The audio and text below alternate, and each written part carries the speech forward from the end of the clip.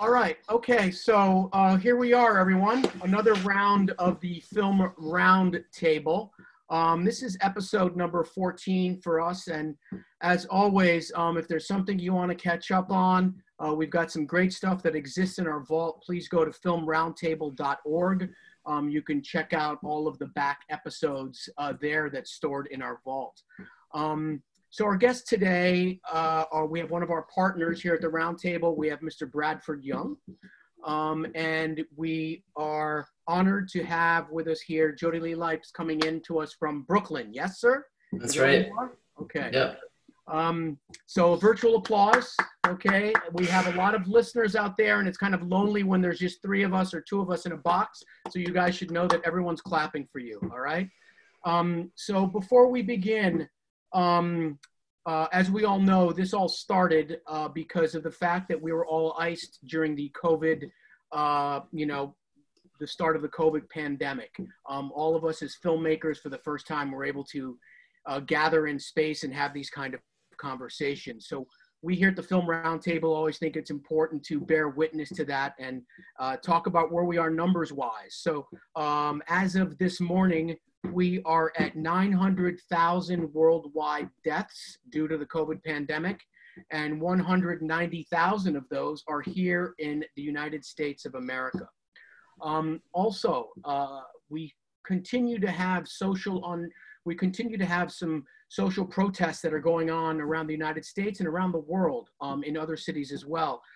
So we always like to take this moment to honor all of our Black and Brown brothers and sisters, as well as our First Nation brothers and sisters whose lives have been taken by the hands of police brutality and all other senseless acts of violence, not only here in the United States, but around the world. So what we always like to do is start with a moment of silence for these two things. So please, everyone in the virtual space, join us for a moment of silence.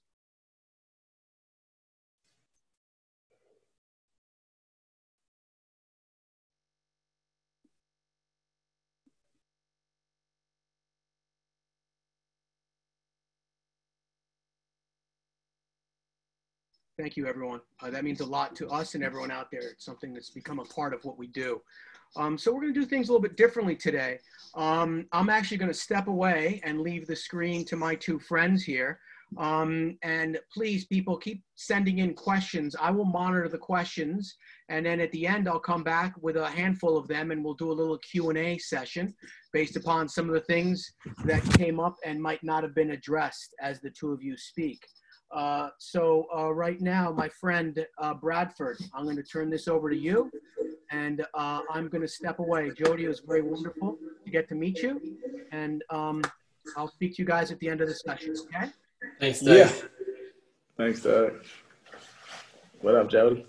Yo, what's up, man? How you doing? All right. What'd you do today? Dude. I got up every morning. My son Olu comes and asks me what the weather's gonna be.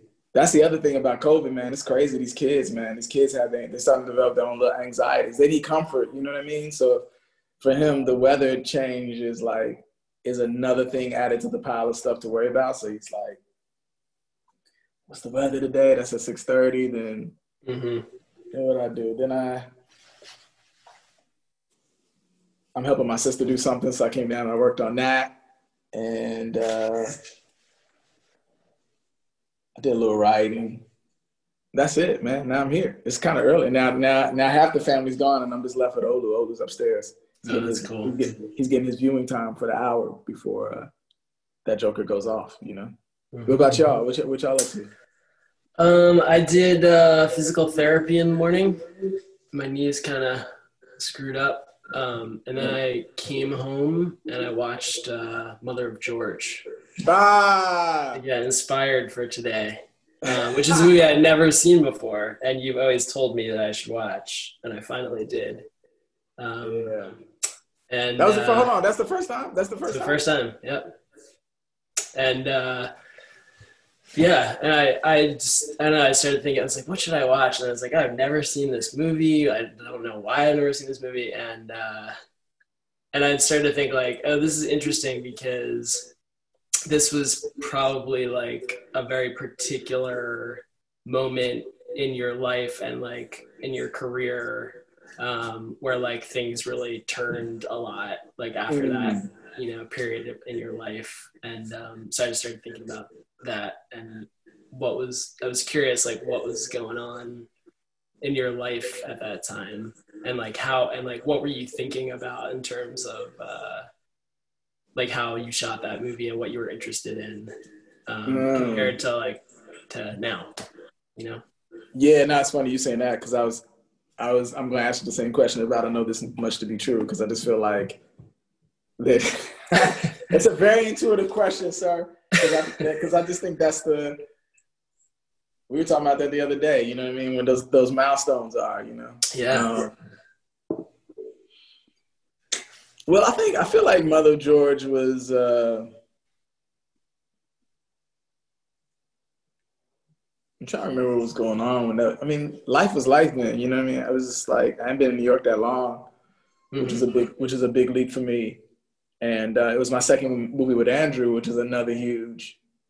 I felt like a big leap, though I didn't anticipate.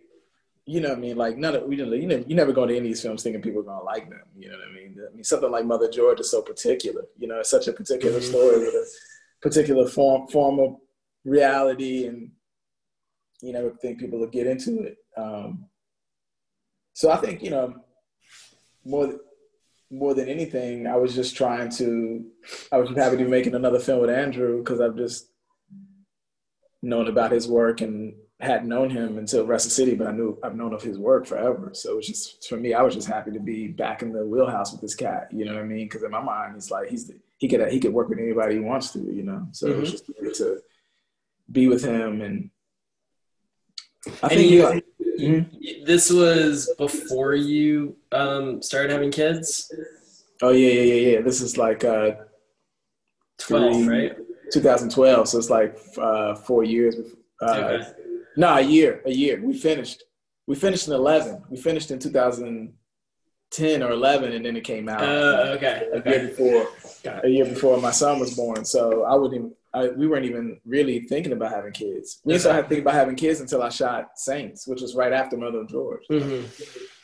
So, I was just happy to be in a place where I was like, I still thought that, where we are now, I just never, this wasn't I wasn't part of the vision. I just was still trying to just make a good film and do my best. And every shot then mattered. It was like every shot was every shot was nerve wracking. You know what I mean? It was, and then you're working with somebody like Andrew, where you're just learning so much, and the joy of learning and remembering how much you learn when you work with people that you really love, and you feel like you have a kindred spirit with. And so I, more than anything, the one thing I can reflect on is that for all the things that I don't remember, the one thing I can reflect on is that I felt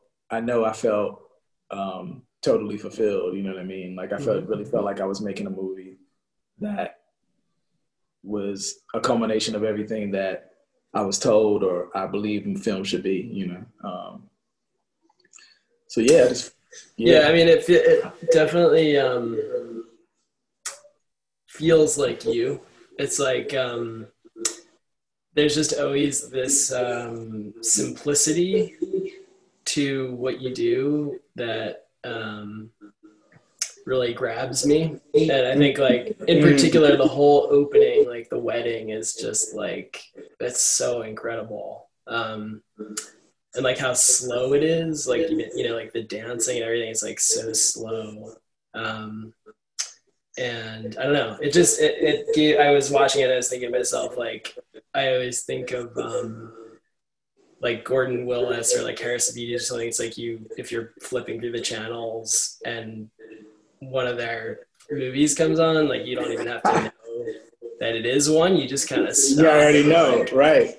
And it just totally had that like grabbed me feeling, and the color is so incredible. And yeah. So but, yeah, but it's funny you say that, because I feel like there are a lot of folks whose work I love, you know what I mean? Contemporaries of the past, or contemporaries, who I feel like who speak to me, you know what I mean? There's a lot of sensitive people doing very sensitive work. Mother George has its own sort of sensitivity that I think is in its own like world into its own in a way, because its origin is from a sort of very familiar world for me, but very alien to Western sort of concepts of family, tonality, love, life, marriage. It's breaking all those rules. So for that film to have ever been the 3-act Aristotelian sort of structure would have just totally been a disservice to the overall holistic nature of the film. But I feel like, man, honestly, like when I knew who you were, you know what I mean? Because we were in 2009, we were at, and I seen After School. So I knew like, I was just like, this cat, when I met you, you don't remember. That's just so crazy. Yeah, I remember. Nah, you don't remember, bro. Don't try to play me. What are you talking about? It was at Deluxe. Wait, no, I don't remember that. So you don't remember that? It was at Deluxe. It was a gathering for the 2009 10 filmmakers.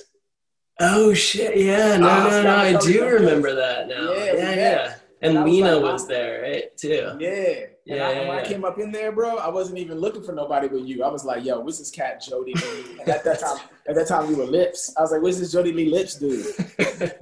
And I wrote in there, and I was like, yo, this cat is, he's doing good. I felt something with After School, but Martha, man, that's when I was like, yo, this is my brother. This is like my cousin. This is like the cat that, and it's so telling. It's funny how we came in 2009 together. We already done a couple of movies before that had like whatever very independent, in independent circles, they were celebrated as like pieces of American cinema. And I still feel like all the films we did before that, before Martha, or before, I would say even Mother of George, Nathan, Body Saints, at the same time. Like, but I feel like, when I did Saints, I was channeling, you know what I'm saying? Like I was definitely thinking about your work, you know what I mean, as a contemporary, because I know that we both think about Gordon Willis, or we both always think about Harris, you know what I mean? We fascinated by what they did, I think about Roy DeCarava as well, as folks know, but like for me, not to try to twist the conversation, but I want to twist it back to you, because I want to remind you too that like, man, we share so much in common, bro. You know what I mean? Like we share so much in common. And I know that's why we always check in on each other. Yeah. Whenever I feel lost or in over my head, I always write to you. Because it's like, I always feel like Bradford's going to understand this like more than anybody. You're like my, what's the analogy? I'm trying to figure out like two MCs that like always got at each other, had mutual respect, but always had like a bit of a like when I send you frame grabs, I'm always like, don't forget about me, dude. I'm out here and I'm channeling you. And it's always me always trying to say that, let's break these chumps. Well, that, actually it's funny you bring that up, because the last few times you've done that, I was just like, what the fuck is this? Because like it was crazy like how much you had, and I'm sort of trying to bring this back to like what this is about or whatever, but like I remember just being like, wow, this is a serious like thought through change.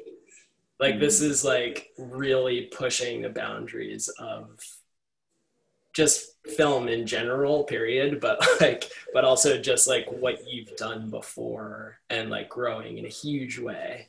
And some stuff that like never came out, some stuff that like but like never coming out.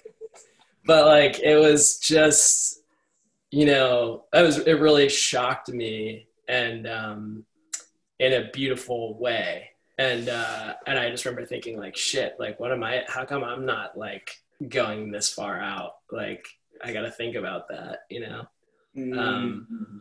So yeah, and again, like, that's why I watched this movie today, because I feel like Mother of George, because, I don't know, it's just so interesting to me, like how things have changed and why, and, all that stuff. And so I'm interested in like what you want to do next, like what you want to do now, like maybe you don't know, but I'm curious.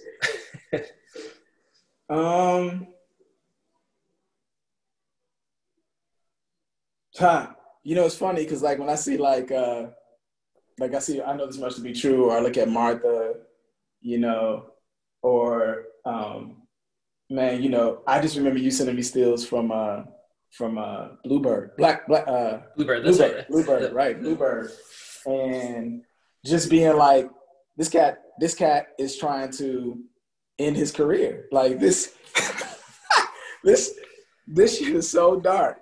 You know what I'm saying? This stuff is so underexposed. And what's so crazy about it is like when I would talk to you about it, it's like it would never be just for that. It was always the methodology around it. The result was incredible, but you know, at some point you kind of like are done with the result because you just want to know like, how did you do that? Not because I'm going to try to bite your style or do it, but I'm also like, how did you just like, I'm just blown away how you did it. You know, I always look at your material. I always look at what you're doing. And when I talk to you, I always feel like you have a healthy sense of like guerrilla warfare in the film industry. Like you come in and out as you please. And, you know, I know you to be very thoughtful about your next choice. So before I even answer that, I just want to remind you too, man, that like you're an inspiration, your work. And I know for most people that are watching this, you're an inspiration because you take risk. And sometimes the risk, it's not about you do risk in spite of the fact that the risk may not allow you to be able to take care of your two kids. And, you know, you and Ellen have such a great partnership. You know what I mean? Like, you know, one salary gone can dismantle everything. You live in Brooklyn. It's expensive. Like there's a whole bunch of things you have to consider, you know, when you make certain artistic choices because we're so dependent on people to hire us to make moves that any underexposed frame or a frame that doesn't work or people challenging your vision for the film, you know, could really dismantle all of that. When I see your work, I see that you think you're beyond that and that people have to really understand that you're a storyteller. You know what I mean? Like none of that is self-indulgent. It's all because you're inspired by the story. And I know you curate the pictures you take, the movies you take. Look, I just call it pictures, man. I hate when I say picture. Movie. The picture you took, the movie you take, the movies you take, because, you know, you really, you know, you're thinking about the next move, you know what I mean? And even in the ones where, you know, I see some like photographic density symmetry, I never see the same spirit, you know what I mean? I see a different part of you every time. And because I know you're an artist and you're trying to study, you know, elevate your own body of work. But for me, man, you know,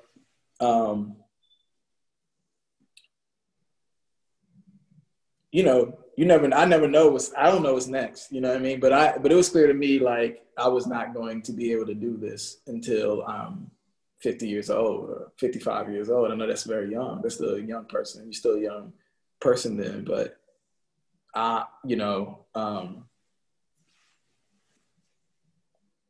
we think about the greats, like we think about, you know, Greg, you know what I mean? When I talk to Greg, I'm like, this dude's going to be doing this when he's 80. You know what I mean? Because he's just like, he's sunk in, you know what I mean? He's sunk in the best way. You know, he's got the beautiful balance of being a relentless artist, like artistry, and he's an insane technician. And that balance is like that's not, you might not be able to learn that. You might not be able to get to that point in your career. You might just, I know I'm not, you know what I mean? Like I'm relentless for the art. I'm in it for the art. And sometimes I don't even know what the technical thing is because I don't have time to put into that. So I guess I'm saying that to say that, like, you know, I'm oftentimes thinking about my own mortality, not my own human mortality, but my artistic mortality as a cinematographer. And sometimes I just don't. I'm okay with it not carrying on for the next 20 years. I'm okay if I only have 10 years left because I've tried to pivot in the in-between times to make art and work that speaks to me. You know what I mean? Speaks to me directly and speaks to people who my films don't speak to. You know, it's funny, man, like a lot of my friends in Baltimore, they don't some of them don't watch none of the movies I shoot. Yeah. You know, they ain't watched the films since Mother of George because they're just like, that other stuff you make, I'm not interested in. And that's so a compliment. Yeah, it's a compliment. You know what I mean? Like it's sobering to me because it makes me realize that like we take all this, we think everybody's watching, everybody's checked in, and all the critical analysis and all that is like the most important thing in the world. But the stuff that they really want to see is like, you know, the stuff the little Bolex stuff we do with our kids, or like the poetry, the poetry we write. It's so easy to forget, you know, like being in an industry where people kind of often evaluate you for what you've just done. it's hard to remember that that's not how a lot of people are, you know, when you're like surrounded by people like that all the time. Yeah. And yeah, it can be very sobering. Yeah. And I, listen, I don't want a fine art career because I feel like the same problematic structures that exist in the film industry are special and unique to their own. Like the film industry is its own like animal and its own beast that, you got to be in the right place, right mood, surrounded by the right warriors, soldiers, community to like make it through unharmed, many chinks and many strong people's armor. But the art world, you know what I mean? Because I know you and I both have friends that are float that are in that world, or maybe not come onto film or float in and out. You know what I mean? The art world has its own problematic structure, and for me, it's not a one-to-one trade-off. You know what I mean? Like, I'm not trying to be in the art world. You know what I mean? Like, I don't want that for myself. I just want a certain kind of freedom that, honestly, this COVID moment really has me remembering that. Most of the opportunities where I've been able to express myself as an artist, as a collaborator, or have not been at my own will. You know what I mean?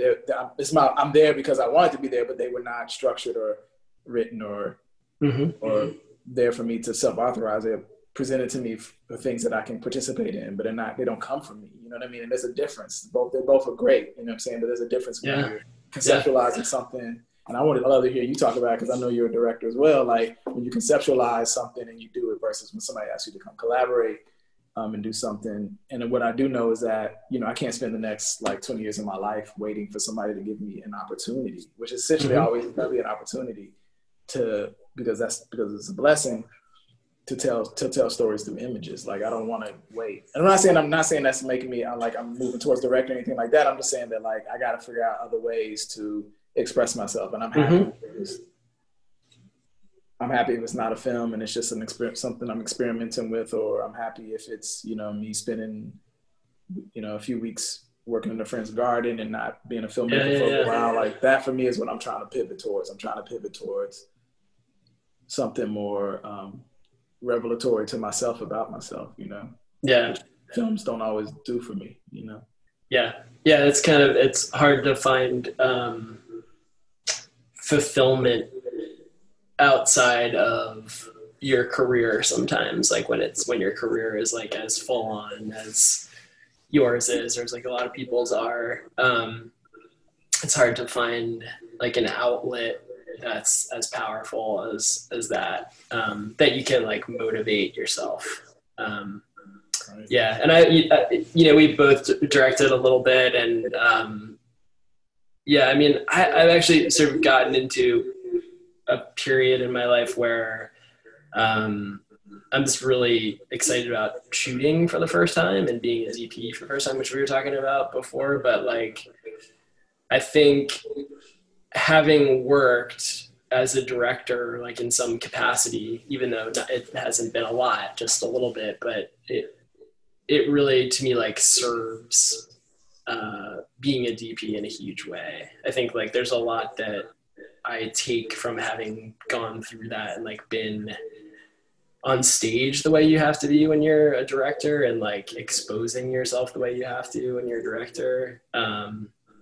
That is useful for me to like keep in the back of my mind when I'm working for someone else. Right. Like how hard that can be. I think it's really hard to feel like how hard that can be unless you try it. And you like try it at a level where like you want to do it, right, like you really want to. And so, that's been really valuable. I mean, it's been valuable for me because I got to make the films that I wanted to make and like direct a little bit of TV and stuff like that. And that's valuable in itself. But I think right now it's just something I really appreciate because I feel like I can identify with a director, producer, or an editor more than I would have been able to, just the kind of person I am, if I had just worked as a DP.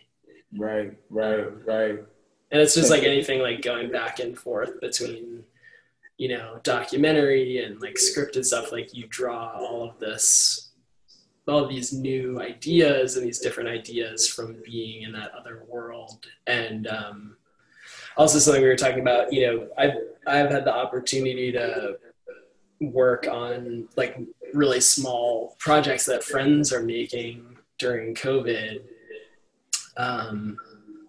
just because I've had more time, and it's been like extremely satisfying. Like it feels very like childlike. Yep. Like it's like no tech, like none of that like crappy stuff about being a DP, and all just sort of like childlike responding to what is around you, and just like being like, oh my God, I'm like a child, except I have all this like knowledge now that I've gained for the past, right 15 years or whatever doing this, and I can just play, and there's no stakes, and there's nobody telling anybody what to do, and it's like there's no adults, and it's fun. Yep. So and that's funny because I essentially never left. It's never that was always the case for you. It just took this moment, right, to like remind yourself that part of the reason why you are who you are and the choices you make is because you're still trying to connect to that, like, for lack of a better euphemism, that inner child, Yeah. I think, it's funny because I think it's funny that that reminds me of I'm just gonna say it, but that reminds me of like our journey on Space Jam. You know what I mean? Because I felt like not only were we trying to tap into something that we felt like Terrence was trying to tap into something he felt like children would love. You know what I mean? Specifically Black children, but children in general. But in order to do that, everybody has to arrive at that point. Like you have to make it from that perspective as well. And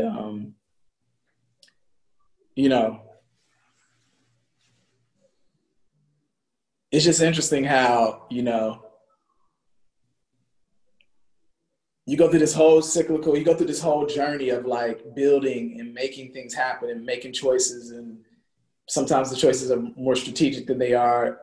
They're like 30% about getting the feeling and 70% about how you're going to pivot, how you can pivot your career or your art or whatever you're doing for the next time, right? So there's always a balance of why you do stuff. Some people don't play that game. For me, I played it a couple of times, and one time it worked, other time it didn't really work. But it's interesting how you build all this material to get yourself to a point where you feel like you can be so childlike that nobody will stand in the way of that because you've earned it, or the result of that is palpable in the movies you make, and you continue to work with the same directors, or whatever it is, you continue to make the films for the same community that you make films for. But then you meet that one animal, that one beast that just basically tells you that you can't be childlike. You can't be you can't be that because it doesn't apply, or people aren't ready for that. And deep down in your heart that people aren't ready for it, because that's essentially why they come to the movies anyway. And it's just, I've just found that this moment has given me some real space to reflect on how, if it's not about that, man, then it's like knowingly about that. You know what I mean? Sometimes you kick into gear and it's not, you don't have to think about it. Like, for instance, I'm sure with Derek, that's not an explicit thing that has to be discussed or even emphasized. Like, you never had to go to, I don't know, it's a question really. I in my mind, because that film is so, that epic series film is so, it's one film to me, but it's so insane to me. And it's like, I know, because I know both of you, and I stood next to you. I work with Derek. I know his work. I love your work. For me, that collaboration that was going down was just like, I just couldn't wait. And then it came and it was that. But, I'm sure I'm right when I say that, those aren't things that you have to say, man, I'm just trying to like be me. You know what I mean? Like, if anything, you're going to say to Derek, like, man, I'm trying to get this feeling like I am not there yet. Or he's saying that to you. You know what I mean? That's a different thing than you trying to prove to somebody that, no, I'm trying to tell you, like, I know because of all the things I've shot or all the things I've done, but all the feelings I have. Like, forget how many times I put the camera up or put a lens on, but all the feelings that I have that this is the right thing to be doing. And the thing about it is that right thing is like, it's just being a child. It's being on the brink of what you know about our children is like the brink of like, they got such lizard brains, but at the same time, they're the most intelligent, bright, shining stars in your orbit. You know what I mean? Nobody more brilliant than them. And so it's rough when somebody tells you that, you know, what you're doing is wrong. It's just like, and it doesn't work. And it doesn't work. You know what I mean? It doesn't work. You know what I mean? And I accept that when somebody says that's not working. But when it's like, you know, wholesale not working, it seems something else is missing, you know? Yeah. I mean, I think a lot of the time you hear, you know, what an actor is trying to do is just get to that point where they're just responding to what's happening in front of them. And I feel like, you know, Derek, Cian France, you know, directed, I know this much is true. Like so much of what he's doing is, as you know, is like putting the actors in a situation where they can just do what they want to do and like respond how they want to respond to the environment they're in. And I feel like with what's so beautiful to me about working with Derek is that feeling of like, okay, like just get it to happen. Like they're going to start doing like the script or whatever they want and then respond to it, you know, like watch it and respond to it. And it's like happening in the moment, you know, it's like happening while you're rolling. And it's like, oh, push the camera over here, you know, and it's like, and we were just doing this music video on Thursday and Friday in the Poconos. And it was crazy because, I mean, obviously I love Derek. It's like, it was, we had this old 3-tube video camera and it was like, you know, we start off a shot and I'm like panning and tilting and then like, without even saying anything, all of a sudden, like he's pulling focus and then like I'm working on the zoom and then he's panning like while we're shooting and without any words spoken. And we're just like doing all this shit and back and forth. And it's like one, you know, it's like one pair of hands, but they're just, you know, and how's that feel though? It's amazing. Cause it's like, you're really just responding to like whatever comes into your head. And it's like at this point, you know, like I'm trying to serve what he wants. And I feel like I know at this point, like I can kind of like feel what he wants. And so it's beautiful because it's like we're both working together often without words, where it's like we're both trying to achieve the same thing, like in the moment as it's happening. And that's definitely like a child, like awesome feeling where like all the technical stuff is gone and it's kind of just like watching. And I think more than anything, I would just only correct you on that to say that all the technical stuff is already worked out. He already knows what kind of artist you are. You know what I mean? Like that's why you're there. And that's essentially what I'm always feeling like. It's like, I'm here because we're there because they know what kind of artist or filmmaker we want to be and we are.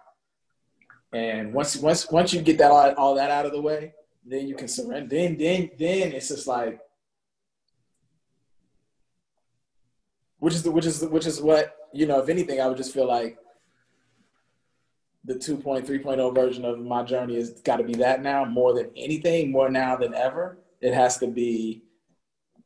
We're not even here talking about the look of the film. We're here talking about how we're going to make this film and how we can respond to what the actors are doing, and how are we going to respond to all of the imperfect things that are in front of us, you know? And that for me is the challenge, is what I'm really interested in, you know? And I'm really kind of jealous that, you know, you all had that moment where everybody put their hands on the one thing, and the thing that everybody says the silos us into, which is like the lighting and the desktops and the and the, you know, the top light and all this stuff that, you know, everybody thinks we have all the answers to.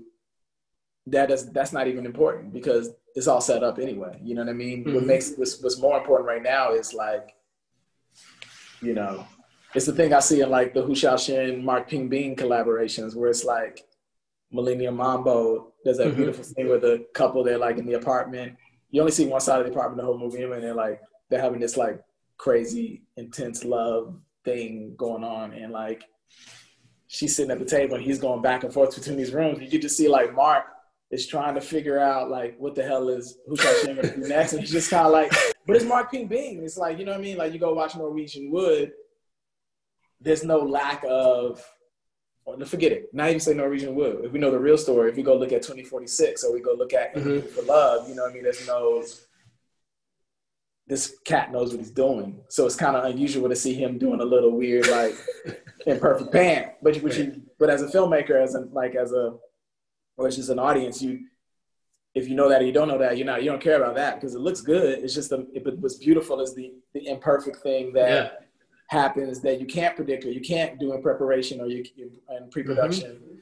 That thing is, and I think you said something to me the other day too. You said something to me about trust. It's like, when we got off the phone, I thought about it a lot. It's like, you have your thing. You have your way of interpreting story through lighting. And then you show up and you do that. And then the actors go in the room and then Derek says, do what you got to do. And then he tells you, just get it, however you can get it. You're on Zooms, you're doing stuff I see in the film. You know what I mean? I know what you're doing. You know what I mean? Well, just because I'm technically, I know what you're doing. But you have to trust that. You know what I'm saying? You have to trust that. Like, how does that feel when you're just like, do you have moments where you're like, man, this is going to undermine that one light I put over here? or yeah, I never thought they were going to come this close to camera and the window has all the light and then now they're like. Yeah. I mean, well, yeah, for sure. Because there, on that show, there was no rehearsals, there's no blocking of any kind, there's no marks, and there's no emphasis on repetition from take to take. And we're shooting 2 per 1,000 footers with 2 cameras that can look in any direction. So it's 22.5-minute takes. Even for the stuff that we're doing, that's, motion control for twinning. Right. Right. So like the lights changing or shooting on film, it's 22.5 minutes long. And then I have to come back 5 months later to match the light.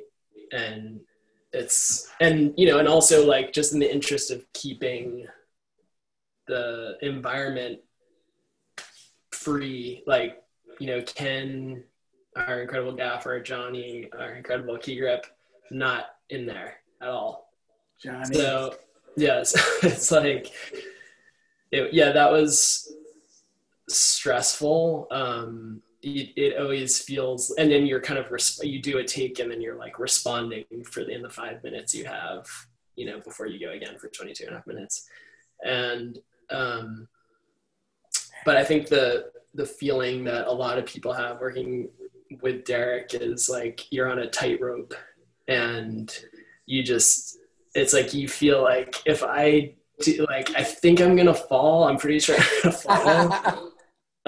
So I have to be really like focused and really, just like always thinking like, your mind is like always on one thing, Right. But then like, that's where, when you're pushing yourself that hard, like that's when the incredible or like unexpected things happen. So it's like, and yeah, like sometimes, I mean, to me in that situation, particularly just with Derek, it's like the worst thing would be if it didn't look real. Right. And so like, I only worry about, it's not like I worry that the light's bad, because it's not, it's not going to ever be like this perfectly, like, it's never going to be like Mother of George, but it's like, it's more like, is it real enough? And that's when I would tense up. It's like, oh my God, he's sitting on the couch now. Right. Like, oh, is this going to look real? And so, we're shooting like night for day and all this stuff. And right. So yeah, it was like 6 months of like feeling so stressed out, but also so, completely like creatively fulfilled, and like a sense of like accomplishment and fun, like all at once, you know? Right. So yeah, that was. I mean, one of you. I'm kind of you're saying that, and I'm listening to like this, and again, this is me responding to what you're saying. When I think about that, maybe sometimes I emphasize like pedagogy, or I emphasize learning too much. Like I always feel like you can take these concepts and put them within the institution meaning in the most positive way. You can institutionalize these ideas. Because like when I hear you talk about this, I hear like ultimately what I hear is freedom. You know what I mean? I hear like, and it's very spiritual to me, because you have to surrender. It's not just you surrender into your creator, but you also surrender into someone or something that your creator has made in their vision, and that you surrender to them, because trust is the greatest gift that the creator has given us. You know what I mean? And love. And so when I hear it, I hear concepts that I feel should be captured in a teaching, captured in a way, in a movement, in an institution where we can nurture it and grow and develop it and let it evolve and turn into something different, but it has a foundation and a space to grow from, you know? And when I hear the way you guys work together, I feel like it's the total response from an activist, not saying we're activists, but I'm just saying from like an activist, meaning to be active. It is something that I think, in being that we're in the world that we're in, from an active point of view, from an active perspective, is something that we can, it's something that I feel like young people should hear and should learn from, because I think they need to enact their own sort of version of that, or be part of that, because that freedom is really important. Because the moment they take the freedom away, they crush all the great talent that we love and adore, and we don't get to know them. You know what I mean? Yeah, that's that kind of particular way of working that Derek has developed, and like that environment that he's created is the movie. Like that's how the movie feels, right? And that's so how it's y'all like, make it too, right? That's how you're making it too, right? Yeah, and so it's like whenever a filmmaker, I think when I was younger, I was like, why is this person like doing this weird stuff? And then it's like, well, that process may be illogical. It may not like make sense on paper, but that's how they get where they're going. And the more kind of like out there and like nonsensical someone's process is sometimes the more that the film will take on its own character and be unique and be special and be a work of art. And so it's like at a certain point you have to kind of get to a place where you can see, okay, like maybe people are angry or upset because this isn't like math, but I have to support this because this is how they get where they're going, you know, and that's what's going to make it special. And so the trust element, like, you know, obviously like Derek in my mind proved himself a long time ago, and I was like lucky to be along for the ride. And so my job is to just totally trust that and, you know, tell him what I think when it's, you know, important to do that. But like really just like you said, just trust is the key. And like going, it's like, okay, I wouldn't make that decision on my own. Like that's good.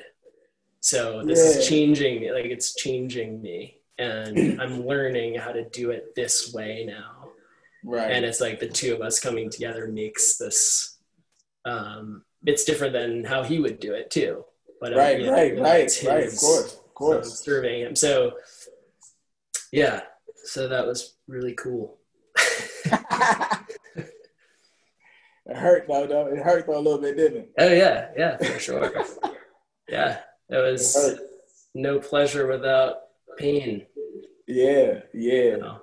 Yeah, I remember. I mean, that used to be like the,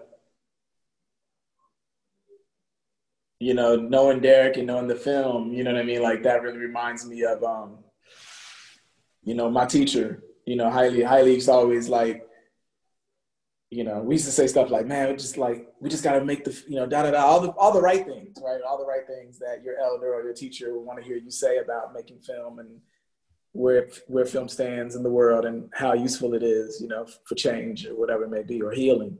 And then we would be saying all the right stuff. And then at the end we would say, yeah, but we just want to have fun. And he'd be like, no, what's fun got to do with it? He'd be like, I just want to have fun. You know what I mean? I think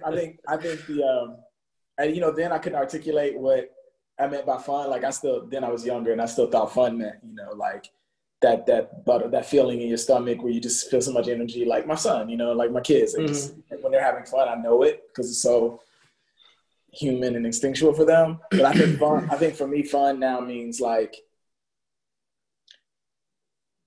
the feeling of joy or the fun, having fun, knowing that it's so imperfect in the sense of like the way things unfold that, but even in that moment of like imperfection or just like total decayed, delinquent thing, the fun part is knowing that it's going to work. That's the part for me that, you know what I'm saying? Like, that's why I start to have fun. I'm like, what we're doing here right now is totally crazy, but I know it's going to work. And I know it's going to work because, we have a team, number one, that makes sense for this film, and we have a director and an editor that will turn this material into what we exactly want it to be. Like Ron, it's like, that's just give him a bag of nothing, and then it comes back and just like a masterful. And so, not that there was nothing, he had a lot, but it was just making sense of all of that. It requires a certain idea, and I think.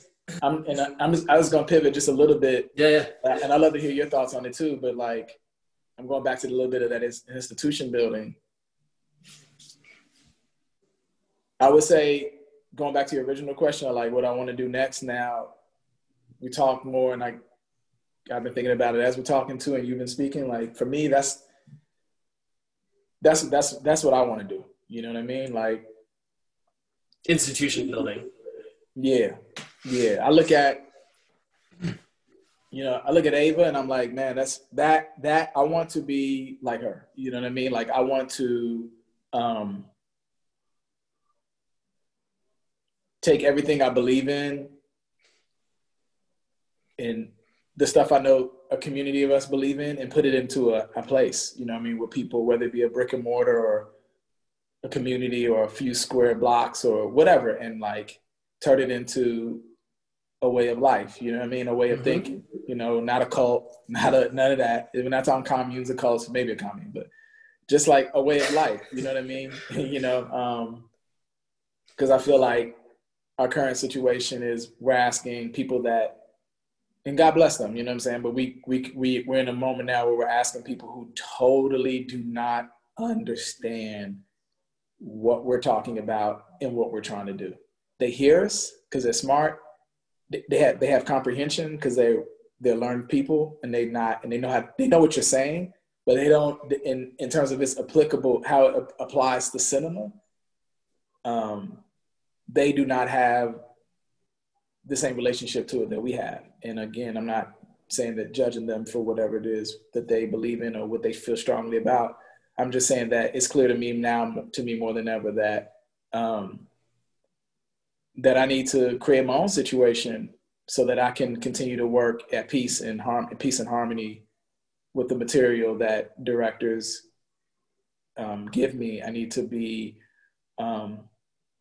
enact a place of thinking and studying with other folks so that when I go into these situations, I know I'm not crazy, you know what I mean? And that they know they're not crazy, and that we don't have to ask these people for anything else other than what's already presented to us every day in our everyday lives. You know what I'm saying? Like, I never want to beg anybody for diversity and inclusion because my life is diverse and inclusive. So I'm not going to be begging nobody else to be diverse. I'm going to live by example. You know what I mean? And I know there's space and time where that over in that space, it needs to be repaired. And there are warriors and soldiers who are not playing. They are trying to make great change, and they're making leaps in that space. But my energy, I'm never going to be a roadblock in that. but I'm always going to be, I'm happy to like harbor folks. I'm happy to like, when they're running from the cops, when we know they didn't do the wrong, when we know they didn't do nothing wrong, all they did was, you know, do what they had to do to defend themselves in their community. Like, this is a door where you can come in here and hide out while they try to like take your food away, like they did to Paul Robeson, or like they did to many of the greats who were in there with them and spoke out against them. You know what I'm saying? Like, I know what I can provide is I can provide a safe space and a meal, you know what I mean? And I can like a bed for their children to lay in. Like, that's kind of how I imagine what I would want to give in those spaces. But while I'm doing that, while I open up the front door to let them run out the back door, you know what I'm saying, and close the door on the police, like, I want to create my own institution, you know what I mean? And maybe while they're passing through this house, they're like, oh, what's that picture on your wall? You know what I mean? Like, oh, or when you open the door, somebody says, oh, I didn't think anybody in the neighborhood was down. You know what I mean? Like, I want to be able to waste no more time trying to get, sorry, go. You can go when your brother comes back. Okay. Yeah, I mean, you know, we again like talked about this before, but it sounds to me a little bit like just the idea of like a director creating the environment that they think is fruitful for what they want and what they want to make in the world, how they want the world to be around them. You know, it's like, just like we were talking about with Derek in a way, and I know you're talking about it in like a bigger way, that like you want to integrate your entire life into that. It's not just about like being on set. But I think if I hear you the right way, what you're saying is like you want your morality to kind of like focus everything or guide everything in your life, and that you can use that as an example and to help other people and to make things that you respect. Is that true? Yeah, like not really help. You know what I mean? Not really help, because that would be too presumptuous. Like, I'm imperfect. I make a lot of mistakes. You know what I mean? Like, I made mistakes. I continue to make mistakes. You know, some bigger than others. You know what I mean? But you know, when I hear you talk about the way you and Derek work, or what I know when I work with, like, say for instance, because we're talking about Andrew, like we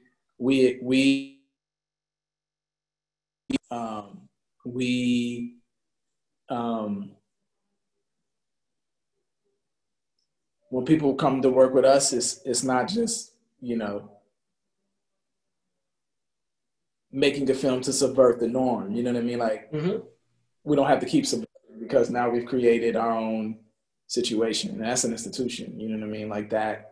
And so hopefully people will come to work with us because they feel supported and loved and whatever they may feel, or not, you know what I mean? Or just challenged, or they feel like it's a space where they can call you out, whatever it may be, you know what I mean? Like, it's a space that you can do all of that.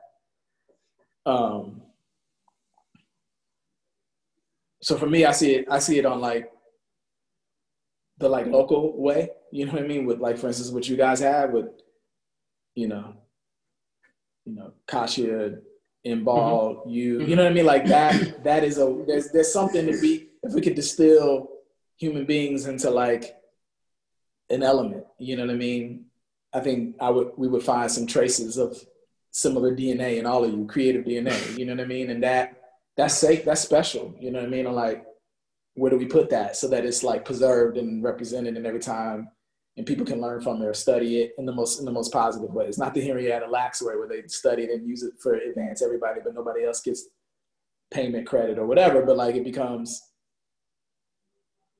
a way to move, to propel, you know what I mean? And that's kind of what I mean in an institution. I mean, I would love brick and mortar, but I don't know how relevant that is anymore. I don't know if that's important, you know? What I think is more important is just trying to affirm to ourselves once again that the way we do it is the right way, and it's our way, and that's why we make movies. It's expressive on a very personal level, you know what I mean? Nobody can determine that for you, you know? If it's a film that doesn't call for that, which I always argue is there's no place for that. Like, you know, you look at something like Black Panther, it's clear that that's not just popcorn. That's like, there's other stuff at play. You know what I mean? It didn't just have to meet the requirements of it being a Marvel film. It had to meet other requirements in order for it to be felt. And a lot of people felt that film. You know what I mean? That's not, Marvel cannot take credit for that. That's not something that they have created or wrote or made. That's Coogler and Chad and everybody came to the table to knock it out the park. So I guess is what I mean, like, not don't run, don't feel like you have a place, but just know that situate yourself in a space where you can always bring that to the table, because it is a way of being, you know what I mean? And that way of being is necessary to yield the results that you see on the screen. That people can experience on set, you know, and that's a worthwhile thing to always be clear on, so that the one young person or the older person, whoever's sitting in the corner that may have not felt the same support or felt supported in the same way all the time, can see that and know that it's still possible to do it. You know what I mean? Like, even if you want to do it in those spaces, you can still do it. Or at the same time, if you're not going to do it in that space, you can still have you can have your own. You can create your own space. You know what I mean? The only thing between us doing it with them and us doing it on our own is usually the money. That's usually what it is. They don't have better material. You know what I mean? They're not writing better stories. You know what I mean? We're still writing the story. We take it to them because they have the money. But what if we figured out a way to not have to go to them for the money, or there was somebody that was interested in not creating a new situation, nurturing talent, you know what I mean? Instead of just the money and the infrastructure to like get it out to people too, right? Get it out. That's the other. There it is, the distribution. Yeah. But I feel like some of that stuff we've already like worked out and figured out. You know what I mean? We just need to take it to the next level. You know, right now is a great time for us to be thinking about distribution, because nobody's going to the theater. Some people are, but you know, we're in a situation where we can offer up a new alternative. You know, something that's more community based, like project your movie on the side of a wall, or like you know, you said that 2 years ago, everybody's just like, that's not sustainable. That sounds crazy. And how are we going to do that? Whatever. Like now it's, what option do you have? Yeah. What option do you have? You know what I mean? So those things are getting worked out. And again, you know, if you're taking on the next film, or you're going into the next situation where you're going to make a film, like why not make that part of your mandate? That, you know, in response to how much money you don't get versus how much you put into it when it ends up at these megaplexes, why don't you just distribute it on your own? You're not hurting nobody. You're only hurting yourself when you don't do it, because you're not getting out of it what you needed anyway. Yeah. And now we're in a situation where we have to do that anyway. So it's about just taking this moment, putting it in a bottle, and then like, don't let it get away from you, you know. You know, and I'm saying it in a way that probably sounds, it is easier said than done. You know what I mean? Like, I haven't worked it out. That's my dream. That's a dream for me. Yeah. It's a beautiful dream. It's something. It's going to require some time, you know what I mean? And some discipline, some focus. But I think and you know, for you and I, what up, Doug? For you and I, it's like, you know, we know how to do it. You know what I mean? It's not like we, you know, we didn't have a relative that like got us in or paved the way for us to step on, which is also good, but we didn't have that. So we had to like work our way up there. You know what I mean? And so we made those films. We made Martha. You know what I mean? We made Mother George.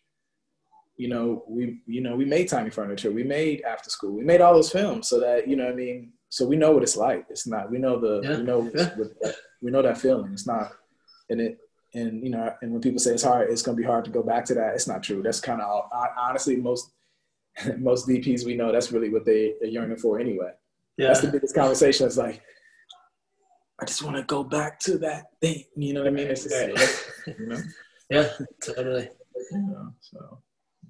Well, and that's the reason I've jumped. The questions coming in, I mean, there's been a lot of love for what you guys are talking about. And exactly how you're ending that, Bradford, is like what people were responding to the fact that, especially Jody, when you're talking about some of the stuff you're shooting in the lockdown, how you went back to such a simple way, without all of this, what we know to be the circus around ourselves. So one of the questions I found really interesting, somebody was asking and saying as a statement, it feels like both of you have like intrinsic interest in the old, if we all remember the old Dogma manifesto, the old way, right? Exactly. We all Dogma 95, like, okay, let's make a movie, handheld, real location. I mean, obviously there was a lot of extremes to what all the rules were, but one of the questions that came in is like, are you guys interested in there being a new revolution of going back to this way of making a movie in such a simple, bare bones way? Well, I think it's always good to have rules, right? Like, I think rules can help make something specific. And that doesn't mean you can't break them while you're working. But I think as a starting point, it's good to have rules. Like, does it have to be dogma specifically? Obviously, no. Like, whatever serves the story, whatever like accommodates the story. For example, I know this much is true. We never did any vertical movement. We never did any dolly shots, right? So it's like that has a huge impact visually on how that feels. And, it also really affects the actors and how the actors can move and where they think they can and can't go and all those things. So just a simple thing like that. And then it's like, oh, also let's do a dolly shot, right? Like at the right time, so I think, that can have a huge power to it. I was just watching a Kurosawa movie where I think there's one tracking shot in the whole thing. When it happens, it kind of just makes you kind of sit up a little bit, the fact that if there was no rule, then that wouldn't happen, So, yeah, that's my take on it. Yeah, I love the fact you got time to watch Kurosawa, man. Come on. Well, I have 2, you have 3, right? So. I know, it's great. Yeah, there it is. I mean, I think I would say that. Okay, this is pure analysis. This is not criticism. Let's make the distinction. This is film analysis, because a lot of those Dogma films work to me. You know what I mean? Form, content, all of it. I feel like some of them better more than others, but this is analysis. I think part of the thing that didn't always work for the Dogma films to me is that the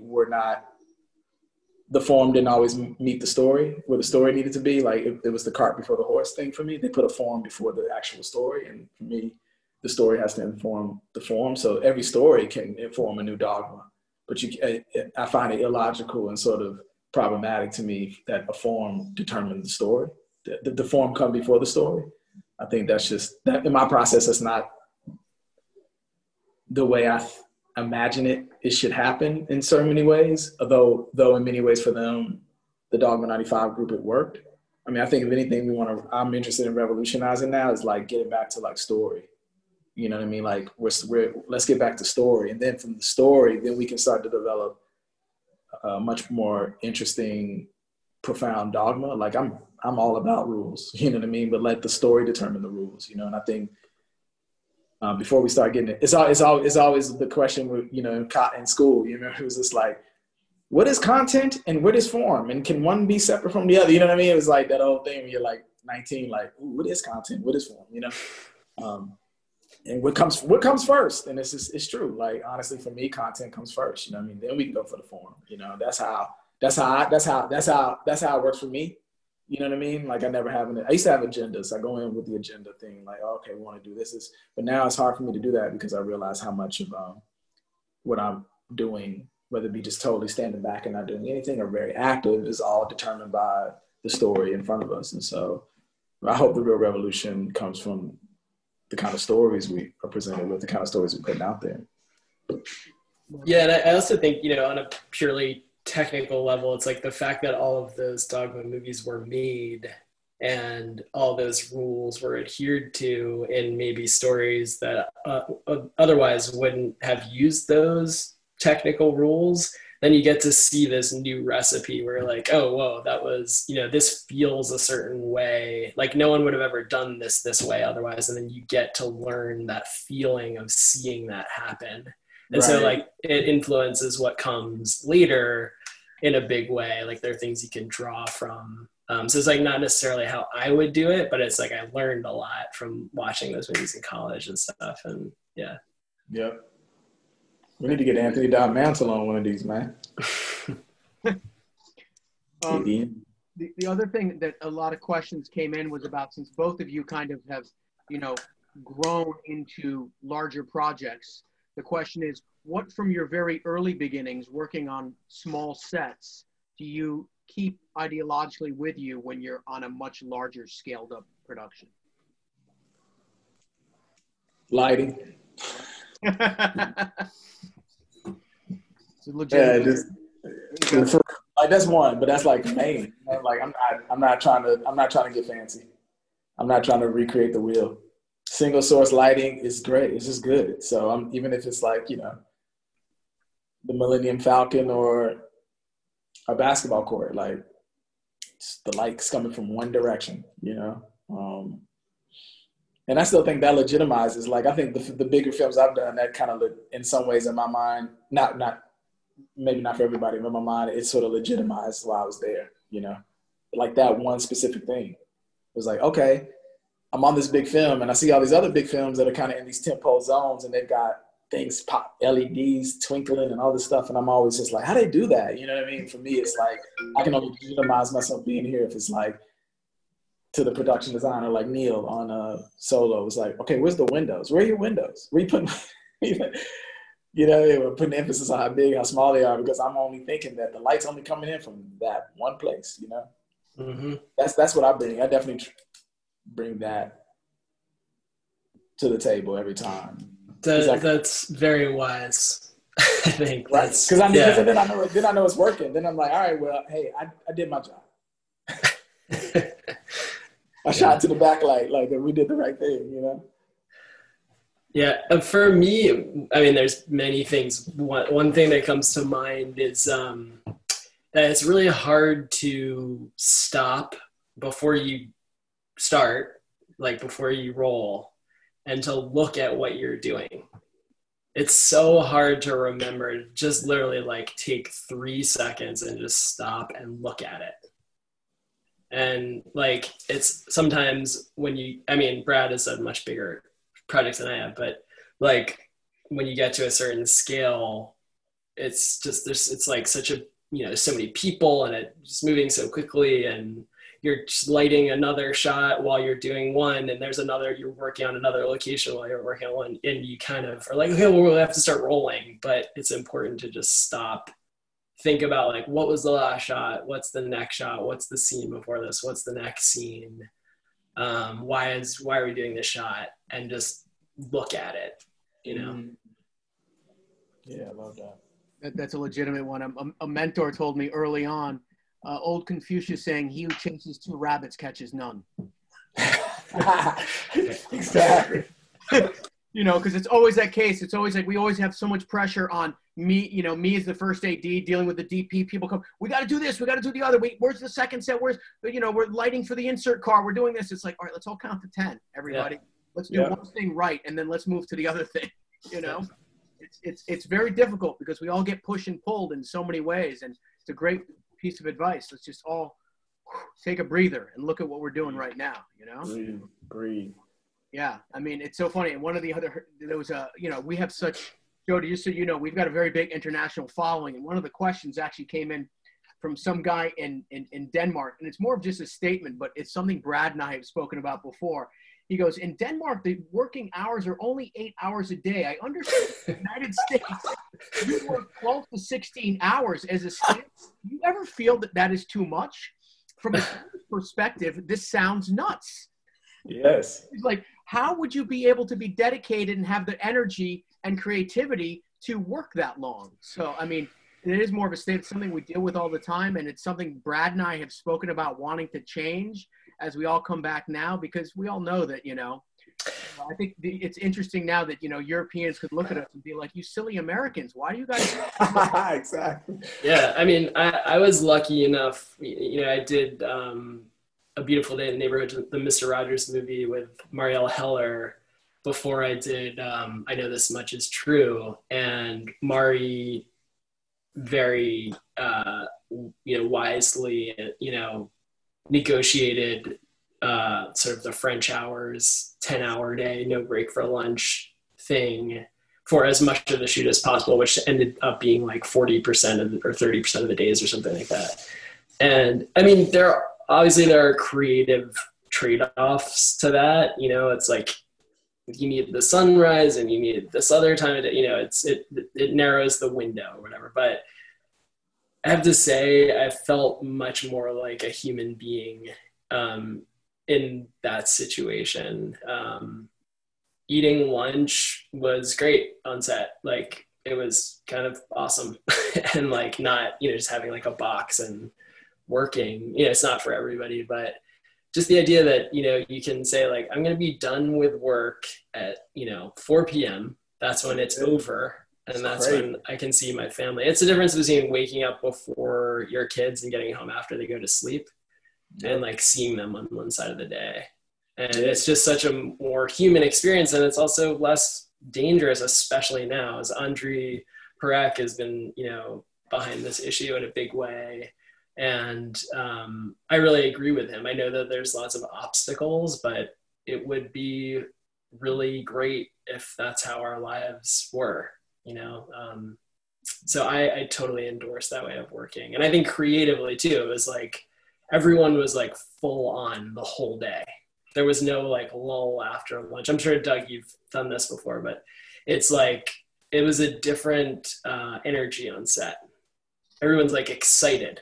And it's like, okay, we're going to get through the day. It's not this like, well, we're going to be here for 16 hours. So like, what are we doing next? Kind of feeling, you know what I mean? So. Yeah, I've done a few movies that way. I mean, I did one in the States last year. You know, more people are trying to get into it.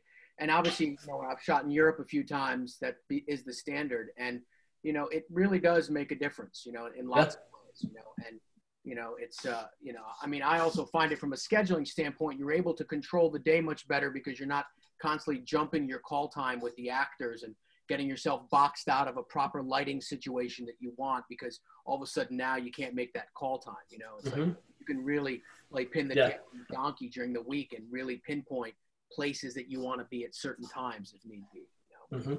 So it will be interesting. You know, Brad and I, we started this whole thing with Reed talking about that, you know, and it's an ongoing conversation about, you know, the work hour thing, you know, changing. So we'll have to see.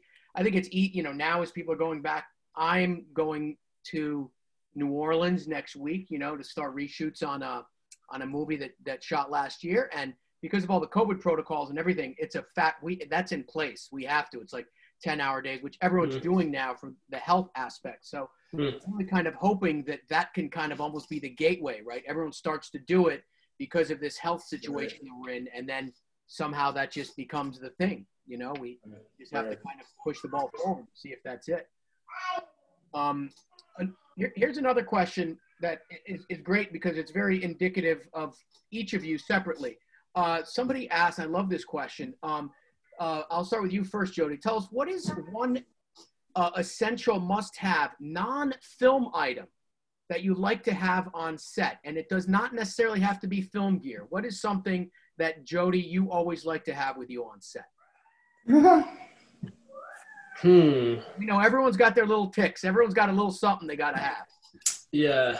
I don't have a good, interesting answer for that yet. Brad, do you have something that comes to mind? That question was for you, sir. Sorry. Yeah. You guys let's see. What do I bring? I bring like an extra set of clothes from on like a movie, a rain jacket, coffee, and just stuff. Nothing interesting.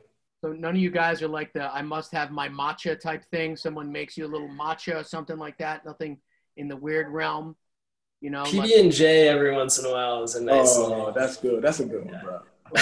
All right. Especially on the 10-hour now, you get you a nice PB&J. No crazy mint gum. All right, I get it. Okay. You guys are all good. You guys are really easy. Brad's a vegan. He's Nah, very. not anymore, bro. Oh, you're not? Oh, I didn't know that. Nah, long gone. Okay. Long gone. Not long gone, but I always feel guilty that I'm not because you are. No. But you're not. Okay, free yourself now. Eat that. Huge weight off my shoulders. I used to love coffee. I mean, now I'm back, but on decaf, which is kind of crazy, but coffee is good for me. But it won't have the same effect as it did before because I'm not trying to do the caffeine, but coffee's pretty major. I'm going to ask this one to Jody because I already know Brad's stance on this. So social media and and this is like a list of things that I feel guilty about because Brad doesn't do. We've had Brad's gotten this question before because he doesn't exist in the social media realm, and we all know that by now. But the question is about your idea of up and coming DPs who try and get obviously out there and recognized in the social media realm. Any thoughts? I mean, how do you feel about that? Have you seen, is that something that you think, works? Is it just like everything else, just another avenue to get people to, have some stuff, get exposure? What's your idea? I definitely think it works. It's sort of like, what do you want? Like what is working to you? But I definitely have, I've never had Facebook and I don't use Twitter or whatever, but I have had Instagram for a number of years. And I've definitely met people on that platform who I have become really close friends with and work with, sometimes it's sort of like a more informal route of starting to get to know someone rather than going through agents and things like that, which can also be good for meeting a person in real life. But, and I think that there are people now who've kind of built their careers on that, have become kind of at least for, cinematography angle, kind of celebrities from that. And so, I mean, I'm a little bit too old, I think, to have the mastery of that form to do that, but there's definitely people who have mastered it and it's very effective. The question is how long will that last? Probably forever, because I don't think that stuff's really going away anytime soon. Right. That's how Doug built his career. Instagram. Totally. Yeah, I can tell. I can just look at it and I can exactly. see. That there's definitely an over-under on the age line when you're dealing with social media knowledge. Mine is I yell for one of my teenagers every time I'm like, explain to me this. My 15-year-old daughter grabs my phone and she's like, oh, Jesus. Yeah, but you have to use it now because of this, right, Doug? Well, in this realm, yeah. I mean, that's how. See, there you go. You get dragged in like Michael Corleone. I know, Bradford. This is one for you. I mean, a lot of people. You always, expound such wisdom. People are just what is your position on mentorship, and is this something you look down the line to be able to mentor younger people in your kind of disciplines as a filmmaker? Yeah, I mean, that's what I'm saying. That's the reason why I feel at a certain point, I haven't been good at finding the balance between the amount of work that we have to do, the amount of time we spend on set, and then you come home and my instance to a full house, and then find time to be present for mentorship, because I know how much mentorship requires a certain time investment. You know what I mean? Let my mentor be the testament. I basically became his child. You know what I mean? I know his kids they're my brothers and sisters. So I haven't been the best at finding that balance, but I know the importance of it because I wouldn't be here without it. And so I guess in my mind, in my dream, I'm not shooting anymore, and I've got, maybe it is a brick and mortar, Jody, where I've got all my photography books, or I've got, all my photography books, a nice coffee machine and good music and a good garden. And young folks come through and just build similar to what, Khalil does with the Underground Museum, or, I see myself in that way. We actually, then there's other thing, then there's like, for me, there's also just the more immediate, which are, there's a lot of young people in the community who were friends with their parents, and actually have wonderful young people in our community. I'm just trying to big him up. His name is Jossie Mitchell. He's now at NYU undergrad. He got a full scholarship. He's from Baltimore. He's an assassin. He made a film that's just bananas. And then on his way out to go to New York, he was on his bike. He came over and dropped off 2 prints that he made that were just like, who is this kid? You know what I mean? Like, who is this kid? There's obviously that thing too. I'm kind of like, okay, he's close to home, and he's a friend, and his parents very well, and he's one of our children, but he's also like, he must be protected. You know what I mean? So I feel like in that instance too, I got to be able to find the balance of the mentorship, which is like just being an inspiration, and come sit here and be safe and study and hang out here all night. When you're done, just turn the lights out, and here goes the code to the door or whatever. Versus also at the same time, like, if you want to work on a movie, come to set. Like, I need to be better at that. So it's a really good question. It's actually helpful for me to remind myself that I haven't been the best, but I've had moments. You know what I mean? I've had moments, and it's always exciting to see. It's not like Haile, you know what I mean, where he's just got goo gobs and generations of cats, you know what I mean?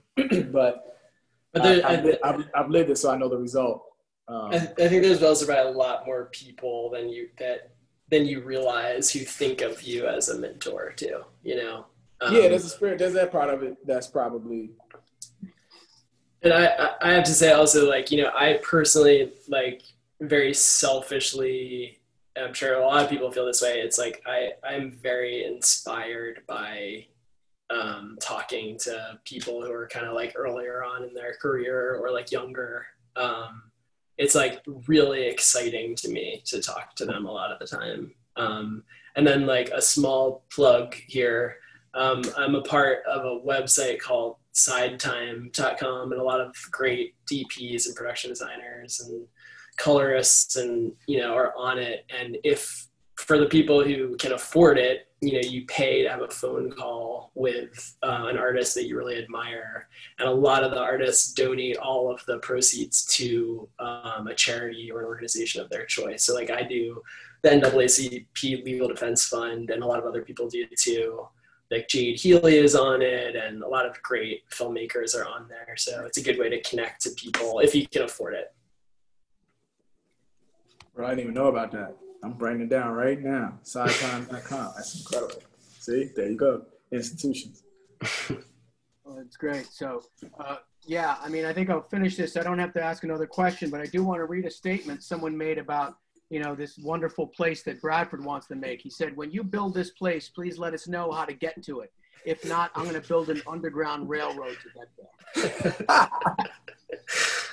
I think that says it all when you're referring to, yeah, so that's a wonderful statement. And I think it just kind of sums up how this talk has been. It's been great. As always, these things are great when you get old friends together, old, people who've creatively grown up together to kind of just be able to, talk about it back and forth. As we always say, it kind of demystifies the process for young filmmakers. One thing we always try and say here at the Film Roundtable, it's about the creative life force is about surrounding yourself with people who are doing the things that you want to do, right? And then as time goes on, you all kind of, grow up together in a certain way. So it's been really wonderful to have you two together and to hear about your friendship. It's been really great. Yeah, thank you. Really, really a lot of love. It's an honor. It's an honor to get some of Jody's time. You know what I'm saying?